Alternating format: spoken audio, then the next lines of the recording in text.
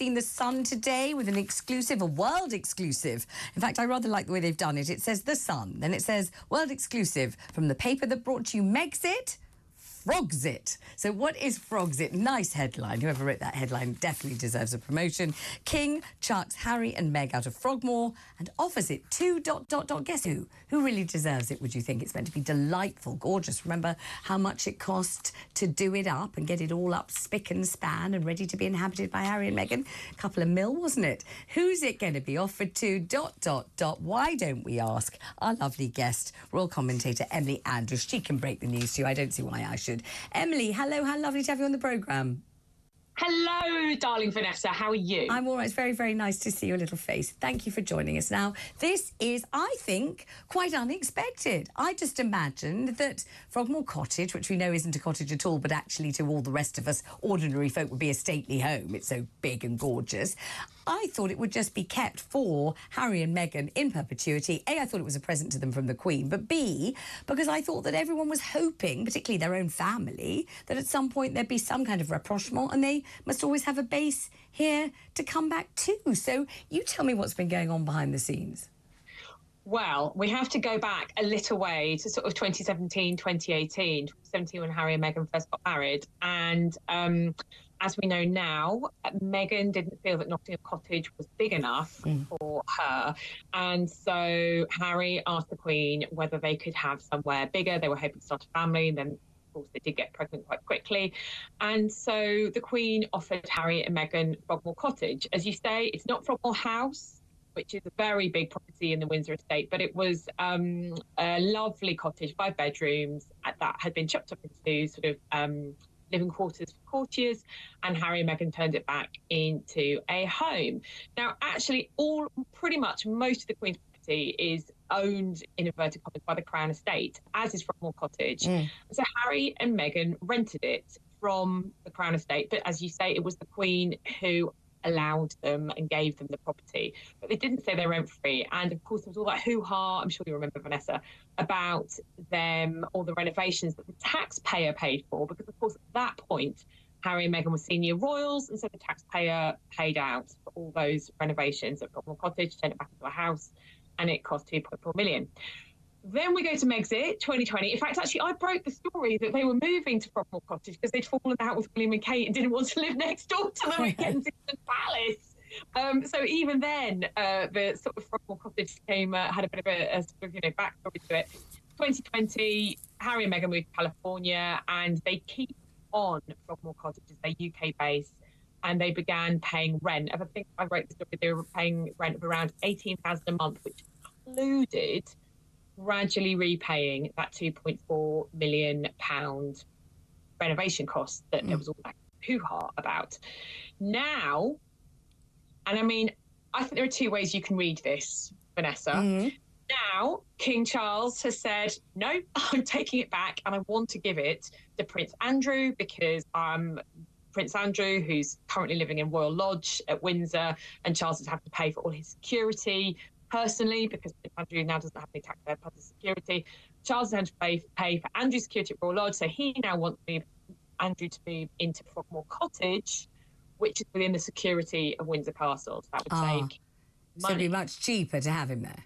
It would be much cheaper to have him there. Now, some people may read this as good on Charles. He's got a backbone. This happened, by the way, after Harry's publication there. And of course, regular listeners will remember that Harry didn't exactly spare his father, his stepmother, and particularly his brother in terms of criticism. And so some people might think, good old King Charles, he's got a backbone. He served his revenge cold to Harry and Meghan. He said, you can't have your house anymore. Other people may read this as it mean of King Charles, publicly, of course, Buckingham Palace, after the publication of Spare, Buckingham Palace was saying, no, nothing to see here. We're not commenting at all. The King is still very fond of his son. It's all very sad. But now we know, thanks to Matt Wilkinson's excellent story in The Sun, that behind the scenes, literally 2 days after Spare was published, Charles's courtiers were saying to Harry, we're going to have Frogmore Cottage back, please.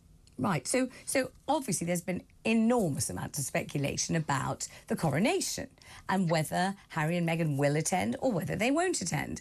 And I think it's kind of universally imagined or believed, at any rate, that the king would love Harry to be there. I think we think that's the case. We know that he made a point of saying, I love Harry and Meghan, didn't he? As soon really as the late Queen passed away. So I think we think he'd like him to be there.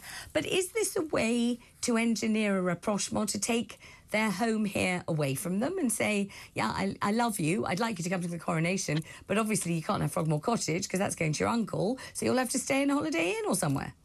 Well, I think actually there is rapprochement here because Charles has said that they can stay there until after the coronation. Because as we know, Harry values security very highly. He's launched his High Court case against the UK government, spending £300,000 worth of UK taxpayers' money, because of course we're having to defend the case at the High Court, or at least the Home Offices on behalf of, us. Harry wants to be able to pay for Metropolitan Police protection when he's in this country. And RAVEC have said, which are the sort of group that comprised of politicians, Home Office, Buckingham Palace officials, have said, no, you can't. The Metropolitan Police is not for hire. So we know that Harry is very, very concerned about his wife and his family's security. So I think that is an olive branch by Charles. Come, stay at Frogmore Cottage, be safe there, come to the coronation. But I think really this is a long goodbye, because how else can you read this as Charles effectively saying you're not welcome in this country anymore? Come to the coronation, dear boy. Yes, we love you, father, son, etc., etc. But after that, because Harry's told us that he has to be protected by that, security curtilage within which Frogmore Cottage is situated. It's not open to the public. It's completely private. You can't get into that area at all unless you're a royal pass holder. So it's completely protected. And so effectively, Harry and Meghan probably won't come to the UK anymore. And that's really sad, because Charles is not going to see his grandchildren. Obviously, Archie and Lilibet, it's unlikely that Charles is going to be hopping on a plane to cross the Atlantic to go and see Harry and Meghan in Montecito. In fact, we know there's been no family members who visited them in California apart from Princess Eugenie and her husband Jack. And I think this is really, I know from speaking to my sources that the royal family were pretty much to a man and a woman absolutely flabbergasted and horrified by what Harry wrote, particularly in his book, That really, yes, the Netflix stuff, we've talked about that before, but it really was the book. And this, I just say, Emily, that this hits home even harder because we know, don't we, that the Queen Consort, now to be known as Queen Camilla, it seems by everybody, is having her own grandchildren an integral part of the ceremonial and the most solemn part of the whole of the coronation. They're going to be holding the canopy over her head when she's anointed, aren't they? And they're her biological grandchildren, and this is kind of the royal blended family. And we know that the king has a great relationship with them and read them Harry Potter when they were growing up and all sorts of things. So she's going to have her grandchildren front and centre, and it's likely, you're saying, that the king won't see Archie or Lilibet ever, or will hardly ever see them, and they won't be part of his life. I think, that story about Camilla's grandchildren, Buckingham Palace off the record have rowed back from that. They have indicated that may not be the case. It is so smokes and mirrors, with the press offices at Buckingham Palace. They say one thing, they do another. So who knows? We'll see on the day.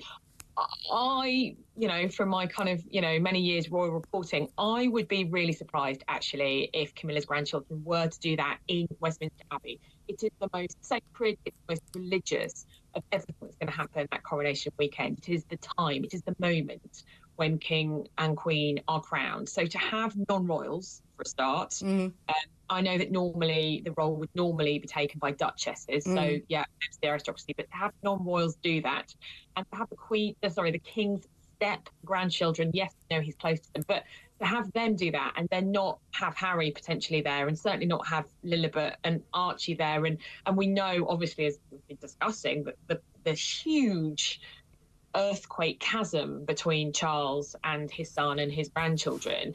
I think it would be a very bad PR move myself. See, I thought it went over beautifully. I thought people loved it. I thought so many people have got blended families. So many people would much rather have, you know, fresh-faced, young, much beloved grandchildren than fusty old duchesses that no one's ever heard of. I thought that was a fabulous PR coup. But let me ask you this.